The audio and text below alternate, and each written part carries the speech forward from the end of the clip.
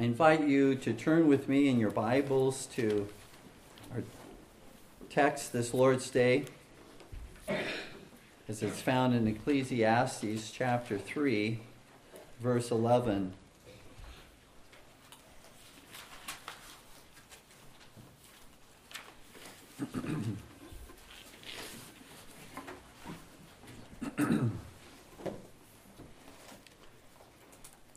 Very brief statement. He hath made everything beautiful in his time.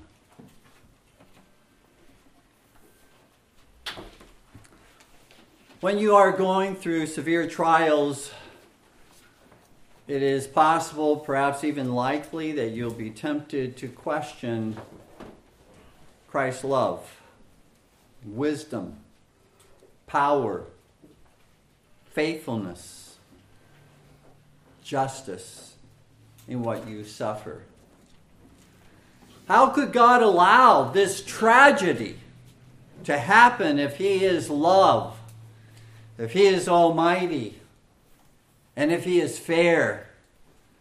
How can God be all wise and think this is actually good for me? Where was God when this tragedy happened to my loved one? At such times, a very important and life-changing truth has been obscured: the truth of hope. Hope. At such times, and when we are taken down those particular paths, where we doubt, where we question God's love and wisdom and power and His justice and what has occurred in our lives or in the lives of our loved ones, we are only considering our present loss. We are only looking at our present pain and our heartache. And it hurts. Wow, does it hurt. It's painful. However, dear ones, what if God took the pain that you have endured and made it a comfort and made it a blessing, not only to you, but to others around you?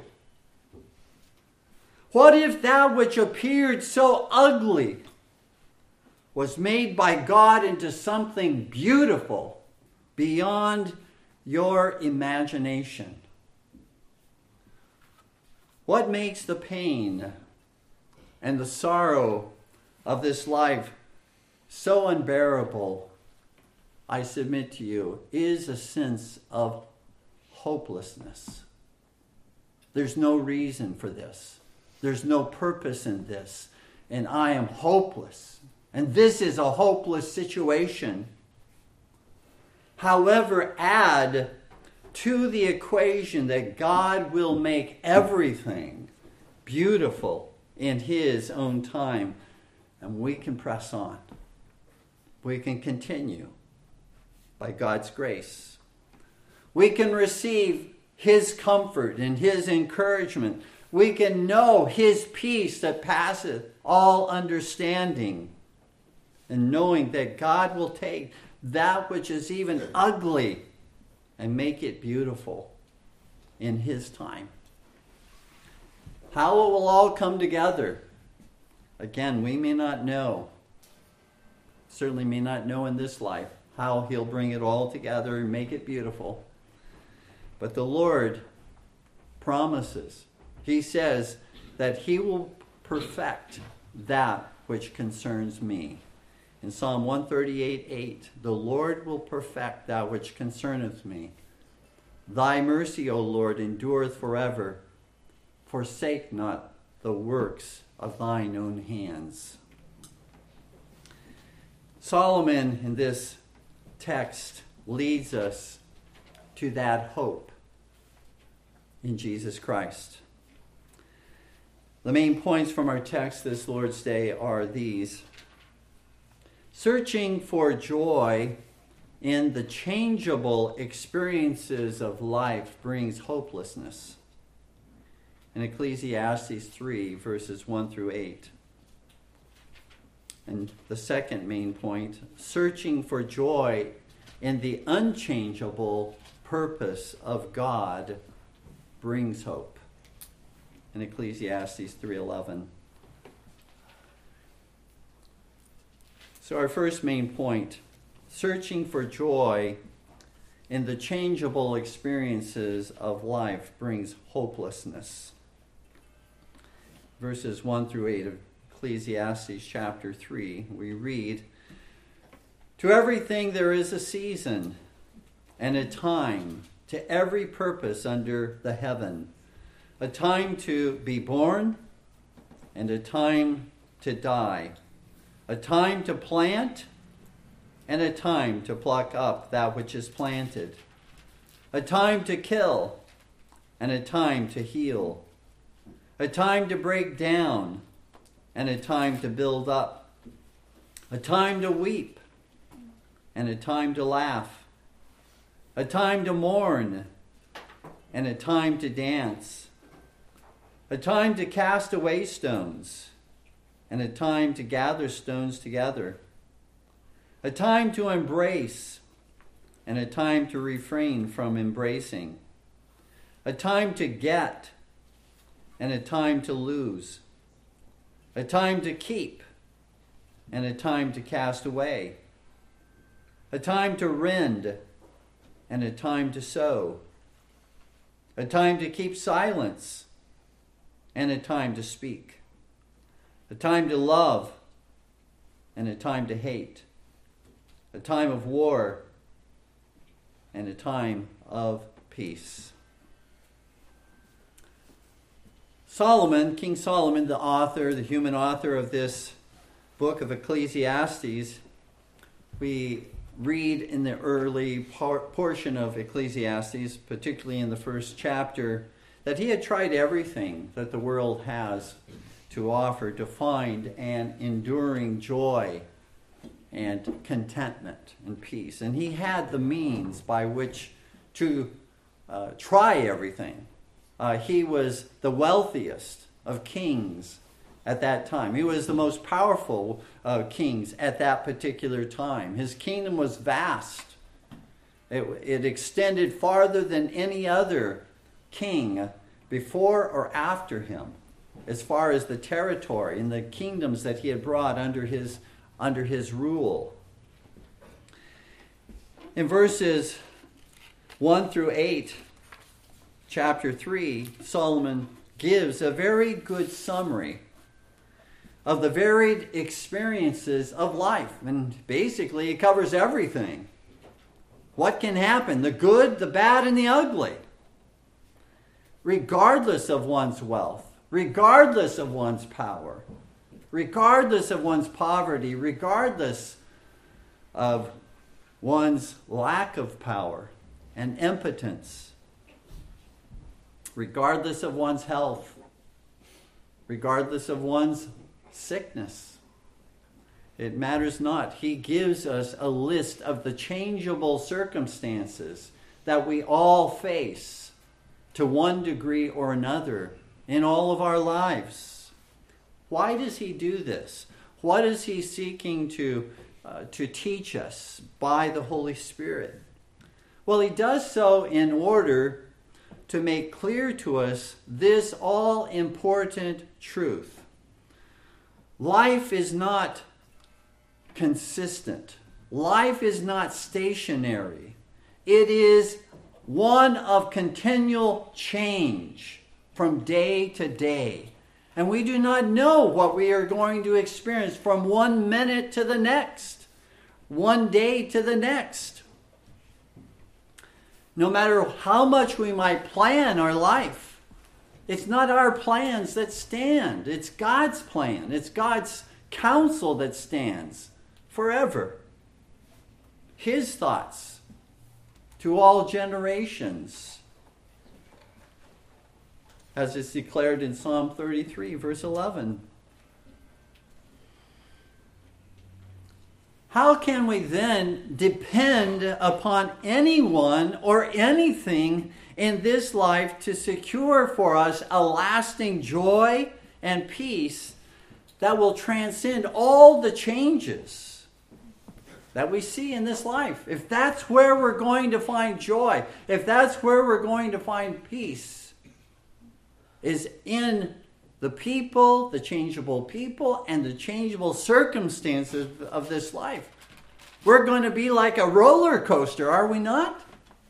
If that's where our joy comes from. Just as quickly as earthly happiness comes to us, it will just as quickly be snatched from us if it is only rooted in the changing circumstances of this life.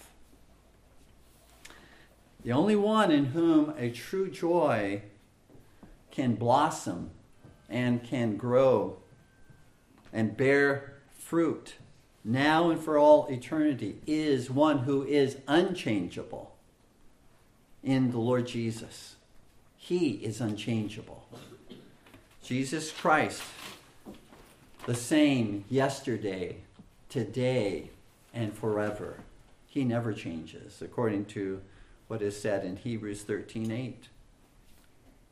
And it is, dear ones, this unchangeable God who has ordained everything in your life and in my life for his own most holy and wise purpose, Solomon declares in Ecclesiastes 3:1, to everything there is a season and a time to every purpose under the heaven. Nothing happens by accident. There's a season and time for every purpose that God has ordained in this world.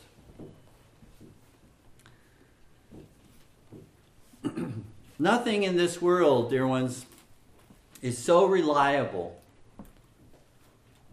as to ensure and as to guarantee to us a lasting joy. Nothing. No one. The people, even our loved ones, the people, the possessions, and the pleasures of this life will end, will come to an end at some point. May not be until death, but we may see many of these things come to an end before even our death.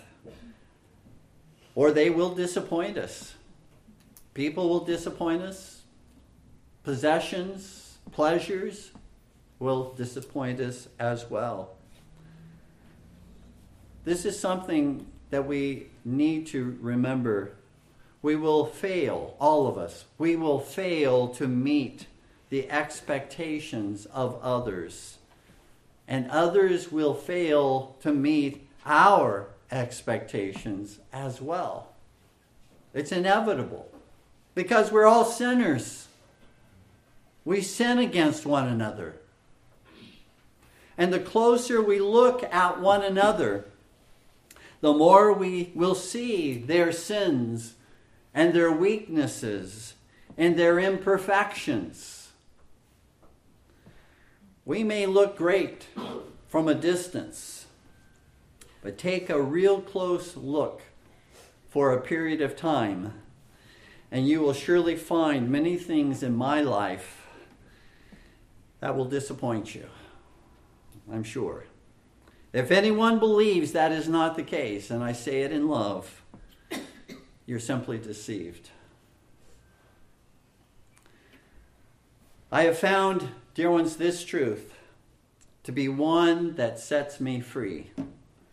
Sets me free from an unrealistic expectation in resting my joy and resting my peace upon people, even those closest to me.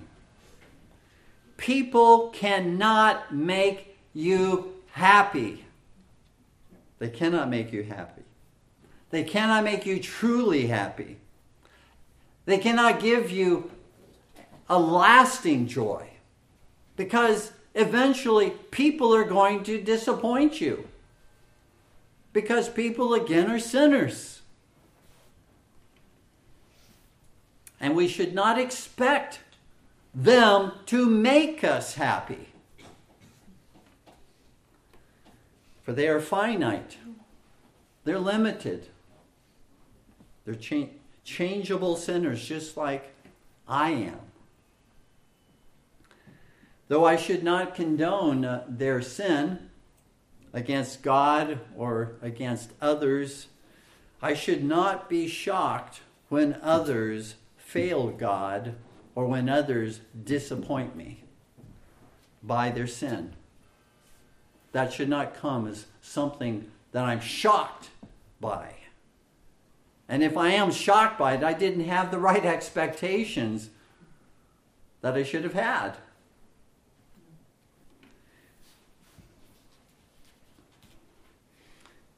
Dear ones, we are to enjoy certainly the people and the blessings of this life as helps and as aids to our joy, but not as the source of our joy. Not as that from which our joy comes and flows. That's why only Jesus, who never changes, can be the source of a Christian's joy.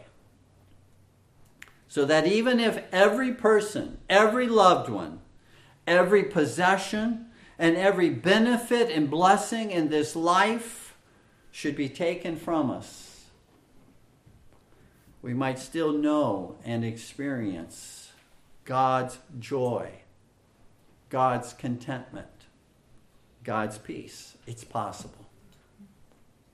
It's certainly possible. And God has sent His Son to secure that for us. And when we know, dear ones, and practice that truth, I submit to you that we'll be able to rightly enjoy all of the blessings that God has given to us, because we will not look at those blessings as being the source of our joy and our contentment and our peace. We will understand, no, it's Jesus that is, and He's the one who gives us these things for however long that He gives them to us as helps to our joy.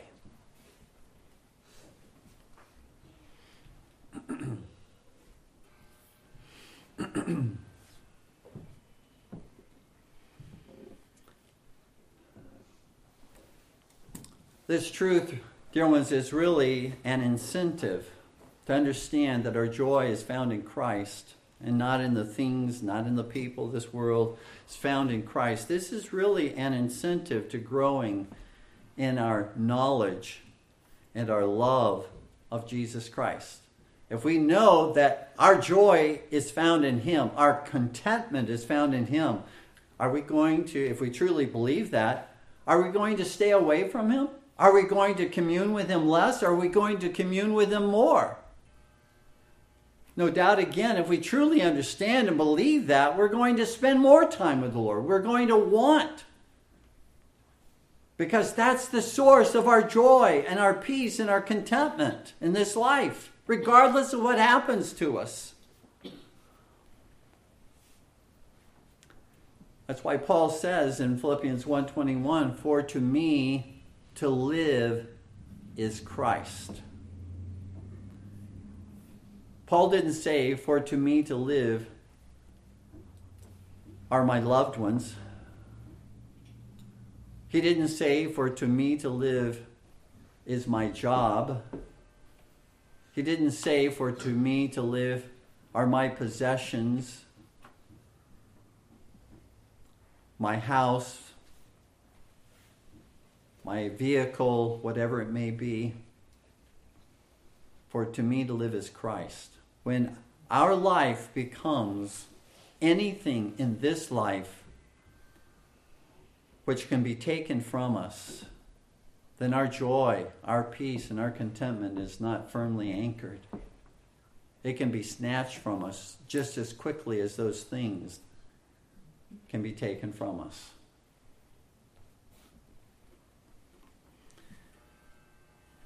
Our frustration over the way that our plans do not work out. Even those plans that are good plans is God's way of showing us the futility of our own work in bringing about a lasting joy. It is God's way of turning us to Him who is never frustrated by His plans not coming to pass. All of His plans come to pass.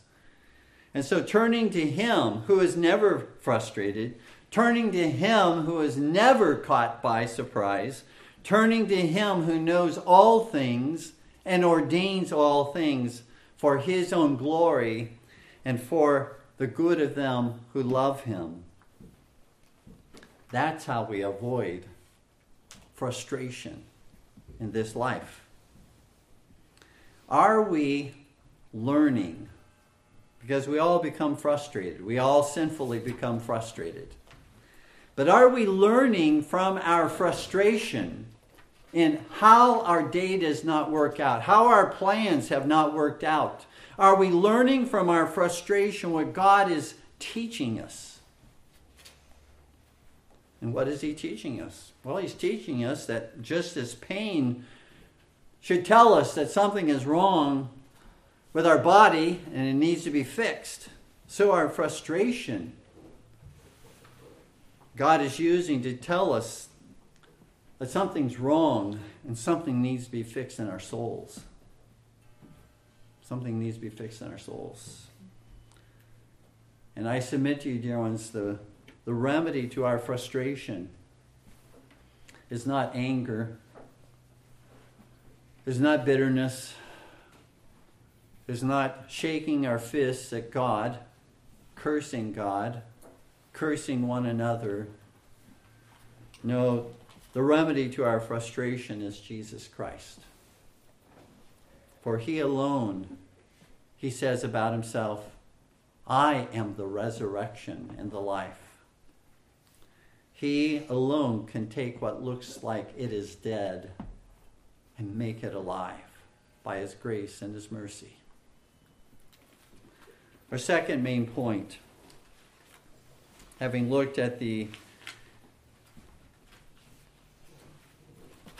first main point, searching for joy in the changeable experiences of life brings hopelessness. Now the second main point, searching for joy in the unchangeable purpose of God, brings hope. In chapter 3, verse 11. He hath made everything beautiful in His time. Whereas Solomon has declared the search for joy in the constantly changing experiences and circumstances that we all face in this life will only lead us to frustration, anger, and hopelessness. He here explains the search for joy in the purpose of God that will bring hope. For Solomon says, He, that is God, hath made everything beautiful in His time. Not some things, everything beautiful in His time. I submit to you, dear ones, here is the cure to our frustration over people who disappoint us and over plans that are delayed in our lives or never materialize. God, by His inscrutable wisdom, has made all of the events that occur in our life, even those that appear to us to be most ugly, beautiful in His time. Back in Genesis chapter 1, God took the raw materials of the universe that He had spoken into existence, the atoms, the chemicals that He spoke, all of that which is matter, He spoke into existence out of nothing. and which were initially, as he spoke all of these into existence, it says in chapter 1, verse 2, they were without form and void. He spoke them into existence and there was no form. They were void. There was, as it were, no order, no beauty. It was formless. But he began every day of creation week to bring forth the beauty and the order of this universe and this world, so that by the end of that week, our Creator declared in Genesis 1:31, and God saw everything that he had made, and behold, it was very good. He brought out of that which we would probably say is ugly, formlessness and void, he brought beauty and he brought order. God could have spoken immediately into existence everything in its beauty and in its order. But he took time to shape and to mold all of it into that which was beautiful in creation week.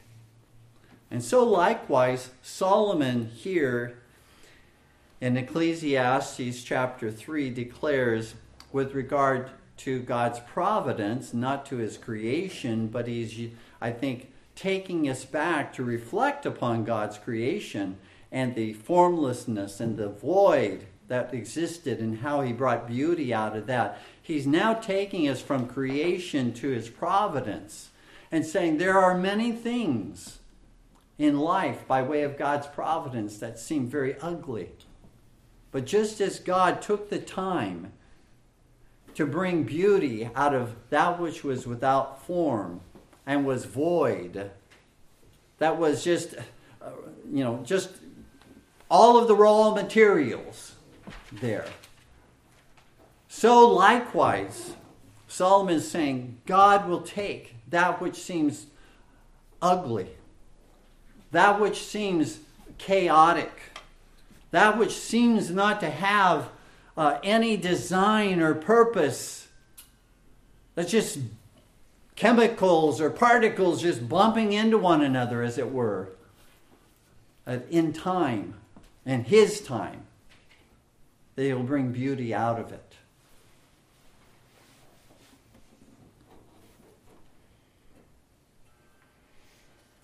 Notice Solomon says he hath made everything beautiful in his time. In his time. Not in our time. Not according to our daily planner. Not according to our calendar. But according to his calendar. That he will make all things beautiful. Whether we live in this world or have passed into heavenly glory, God will in his time make all things beautiful. We're quite the opposite, are we not? We want the ugly turned into beauty immediately. Right now, God, turn this awful situation that I'm going through and make it beautiful. Take me out of this situation. Or change that person's heart or that life right now. Or these circumstances that I'm going through right now. But he teaches us that just as in creation he took time to make all things beautiful, so he is using time now to make all things beautiful. And he teaches us through it all the grace of patience. To wait upon him. To wait upon this truth. He hath made everything beautiful in his time. To wait upon that truth. Even when we do not see anything happening.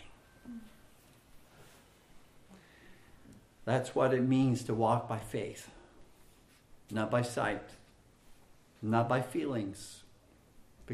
To walk according to faith is to say, I believe God is going to bring something beautiful out of this situation, even if I can't see how that is even possible. That he will do so.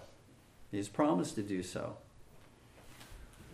Hebrews 11:1 says that faith is the evidence of things not seen.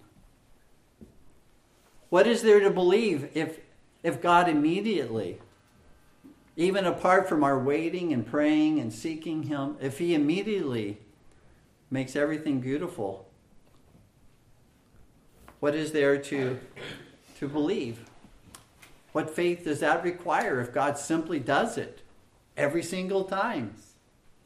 But there's something ugly. Immediately, it's beautiful. The Hebrew verb that's used here in Ecclesiastes 3:11, hath made, is in the perfect tense, which carries the sense that it is already accomplished. That is, he has already made everything beautiful in his time. Already. It is as good as done. Why? Because in eternity, God perfectly decreed his plan for your life and mine in such a way that every detail of it would bring him glory and would ultimately bring out of chaos beauty, and would bring out of that which is disorderly, would bring order in his time. He hath made that to be the case by way of his decree. Nothing, dear ones, in our lives is wasted. Nothing is wasted.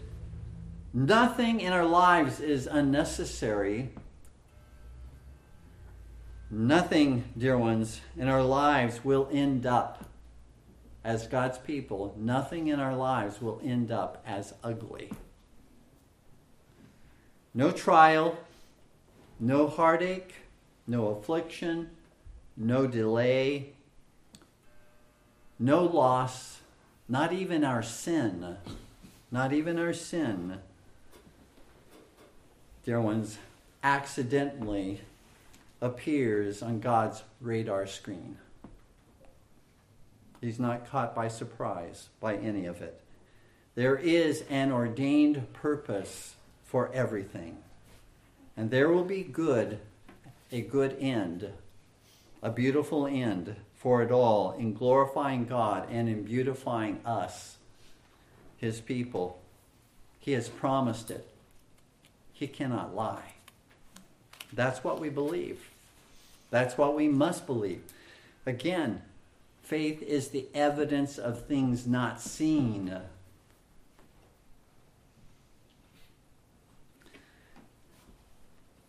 Dear ones, it's impossible for any of us to find true joy, peace, and contentment in this life apart from resting in this truth. It's just not possible.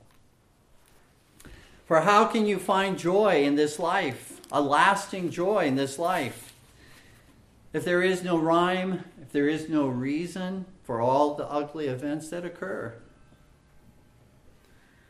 Here, my friends, is a certain remedy to all hopelessness and despair. Our hope and confidence are in a most wise and loving God who has ordained beauty out of ugliness, who has ordained glory out of shame, who has ordained hope out of despair, who has ordained rejoicing out of tears, and who has ordained praise out of pain and misery. That's why we always have hope in Jesus Christ. That's why we cannot quit. That's why we cannot simply say, this doesn't work. I'm going to try something else. Because God is trying our patience, our faith, even when we can't see. Faith is the evidence of things not seen. And dear ones, we may not live to see all wrongs righted in our lifetime. We may not live to see all ugliness in our lifetime made beautiful. But in God's time, whether in this life, whether we're still in this life, or whether we're in heaven as God's people, He will make all things beautiful in His time. That's our unchangeable hope. That's what we rest it all upon. That's why we can have joy regardless of what we're going through. Peace and contentment in this life. When we reach that heavenly shore, at that time we will have heaven's perspective on all the miseries of this life. Presently, we have an earthly perspective, and we strive to have, as God's people, as those who love the Lord and who are growing in grace and knowledge of Christ, we try to have a heavenly perspective on what happens in our life, but day in and day out we seem to fail. But when we are in the presence of Christ, we will have heaven's perspective on all the miseries of this life. And then we will see the beauty of God's wisdom in ordaining what He did for our lives and for the lives of our loved ones even. Then it will make sense to us, even if it doesn't make any sense to us right now. Then the veil will be lifted from our eyes. And so let us cling, dear ones, let us cling to the truth that God has already, as Solomon says, He hath made everything beautiful in His time. Let us cling to the truth that He has already, by way of His eternal decree, made all the ugliness we have brought upon ourselves or others have brought upon us beautiful in His time. That is, dear ones, our comfort, our peace in the midst of all the miseries of this life. And we have many examples in Scripture in which we see the trials and the miseries of life transformed into something that is beautiful. We don't merely have God's word here stated that He has done so and shall do so, but we also have many examples, and we could spend a lot of time going through all of those examples from Genesis all the way through Revelation. But we again know, for example, that Joseph, who was hated by his brethren and sold into captivity. They wanted to kill him first, and then they were persuaded to sell him into captivity, and all the anguish that Joseph went through. He was made to be the governor of Egypt in order to save those very same brothers that sold him into slavery, to save them and their families. Later on, the very ones that hated him, to save them. That which was ugly was made beautiful. Naaman, the Syrian general, contracted leprosy, but was humbled by God. And he was made whole by the Lord, so as to take the salvation of God from Israel into his own nation of Syria. That which was ugly was made beautiful. Job was severely afflicted and tried, but was upheld by the Lord during that period of time. He was eventually healed, not immediately healed, eventually healed and restored twofold of all that he previously possessed.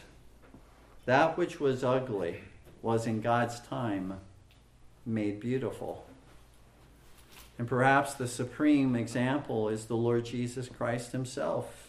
All of the cruel torments that Jesus suffered, suffering the wrath of God, suffering the wrath of man as no man has ever suffered, in order to become salvation for us from sin and from death and from hell. That which was ugly was made beautiful in God's time. Now, when Solomon is not saying here that we should not see the ugliness and the misery of sin within us, nor all of the ugliness of sin that is around us. He's not saying that we should not mourn the effects of sin. He's not saying that we should not repent. He's not saying that we should not seek God's forgiveness. Those things we should all do with regard to the ugliness of sin in our own lives. And then also pray for those who bestow that kind of ugliness of sin upon us. What he is saying is that we must look in faith beyond what we can see and what we feel. We must look beyond our sight and our feelings to God, who has made and shall make all things beautiful in his time. As I close, I want to submit to you there are two reasons why we do not see and understand God's purpose in the ugliness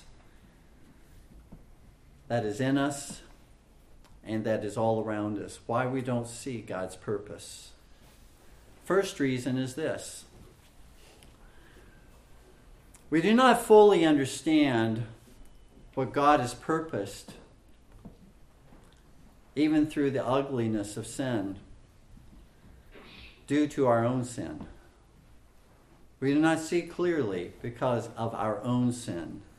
You see, sin blinds us to God's purposes, so that all we see are our own plans, and all we feel are our own feelings, and all we experience are our own losses and our own pain and our own trials.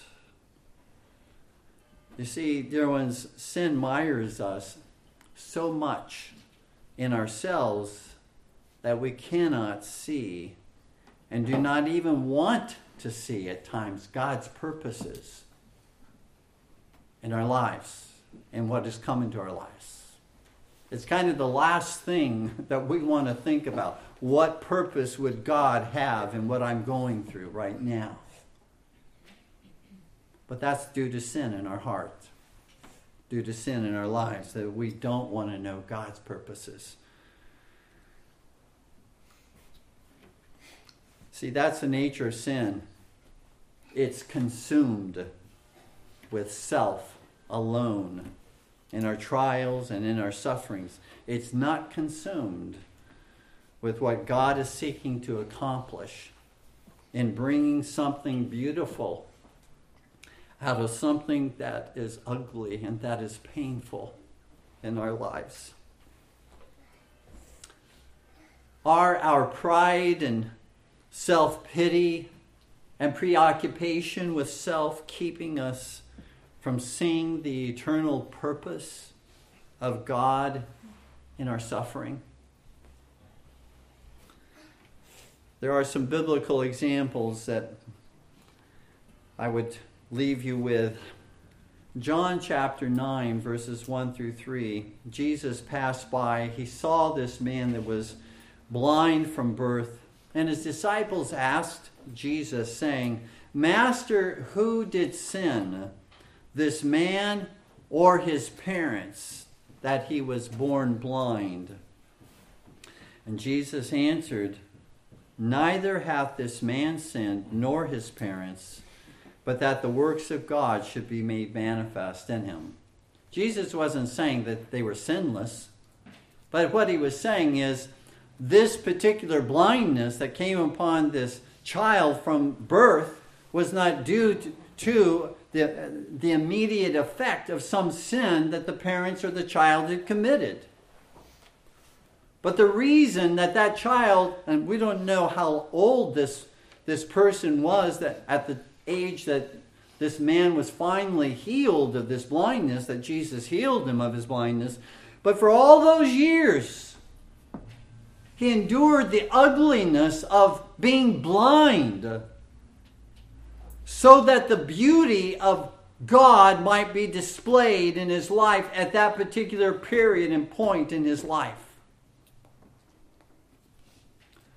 Or think of, again, another example in John 11, verses 4 through 6. When Jesus receives a message from Martha and Mary that Lazarus, one whom Jesus loves, is sick and has a deathly illness. And then we read that Jesus, when he heard this, he said, This sickness is not unto death. In other words, he was saying the end result is not going to be from the sickness that Lazarus is going to remain dead, but that the Son of God might be glorified thereby.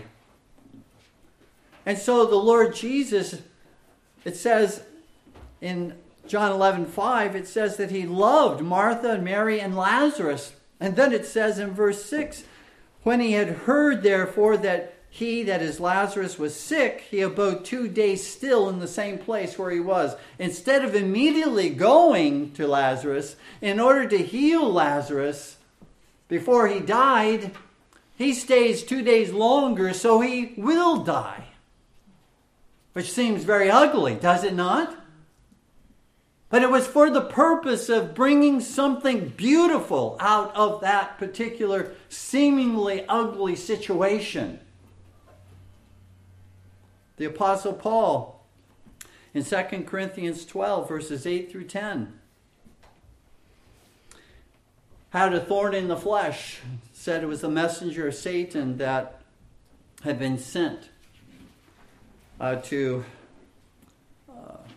bring strokes, some type of, we're not told exactly what it might have been. There are some who theorized that it was this kind of an illness or that type of an illness, but it was, all we know is that it was something that was sent by God in order to prevent Paul from boasting about the revelations that God had given to him. And Paul says that he besought the Lord 3 times that this thorn in the flesh might be removed from him. And this is what the Lord said to Paul: My grace is sufficient for thee, for my strength is made perfect in weakness. Paul goes on to say something that kind of boggles our minds. Most gladly, therefore, will I rather glory in my infirmities, that the power of God may rest upon me. Even if I'm not healed, even if this is not removed from me, that the power of God might be upon me. Therefore I take pleasure in infirmities, in reproaches, in necessities, in persecutions, in distresses for Christ's sake. For when I am weak, then am I strong. When I am exhausted of all my resources, and I have nothing more, it seems, to be able to give, then it is when the power of God can most be seen in my life, to uphold me, to strengthen me, to give me hope, to continue to walk in faithfulness when I don't feel like I have any strength left any longer. Dear ones, I didn't say those things. I read them. But it's the Lord Jesus who gave us those truths through his apostles. So the first reason that we do not see and understand God's purpose in the ugliness that is in us and around us is because we do not fully understand our own sin. But the second reason is that we do not fully understand what God has purposed is due to our own finiteness, our own limitations, that we are mere creatures. We have human limitations. We cannot be expected to understand, therefore, all of the purposes of God, what he has designed, why he is doing what he is doing. That's what faith is all about. It's saying, I don't understand, God, but I know thou dost understand. Thou art most wise. Thou art most holy and most loving and merciful. And I cast myself upon thee and thee alone. There will always be a cloud to some degree in fully comprehending the eternal purposes of God and what he has ordained in this world by way of miseries due to the sin of Adam that has been brought into this world. Even in heaven, however, though we certainly will understand more than we now understand, we're not going to be omniscient in heaven. We're not going to know everything as God knows everything. We're still going to be learning and growing in knowledge. We'll certainly have a better understanding than we do now of what has happened to us and what has happened in the world. We'll be more clear as to what God was doing, and perhaps in various circumstances than we are able to understand now. But we will not understand it all. God will still be all-knowing, and we will still not be all-knowing. And we will still, as finite creatures, throughout all eternity, be learning and growing in our knowledge, but never, ever for all eternity, able to be all-knowing and omniscient as God is omniscient and all-knowing.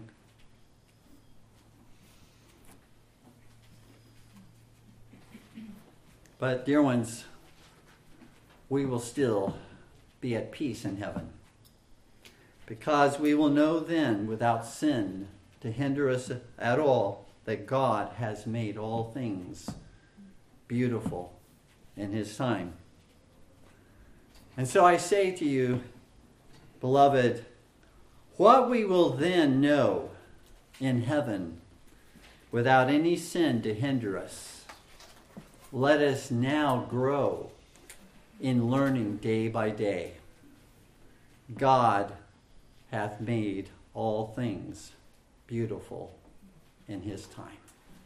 Amen. Please stand with me in prayer.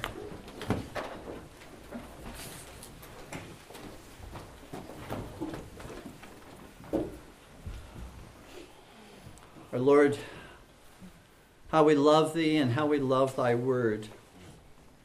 For, Lord, thou dost search our hearts through thy word, and by thy Spirit dost reveal to us our own ugliness of sin within us. And Lord, the only way to make that beautiful, our God, in this life is to receive the Lord Jesus Christ and his forgiveness of all of our sins. And Father, we pray that thou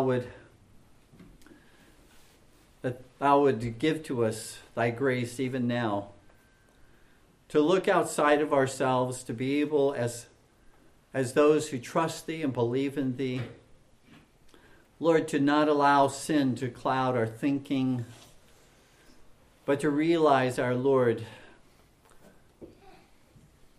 that sin will only cause us, and the focus upon our own trials, if that's where our focus is, upon our own pain, our own heartache, if that's where our focus remains, Lord, to that degree, we will not have peace or contentment or joy in this life. But to that degree that we are able by Thy grace to look beyond, to see that there is an eternal purpose of God, who is taking that which is ugly, just as He did in creation week, and in providence in our lives, He is making all things beautiful. Lord, we have hope to press on. We have hope to continue on, to look to Thee. Grant us, Lord, that hope in Jesus Christ, in whose name we pray. Amen.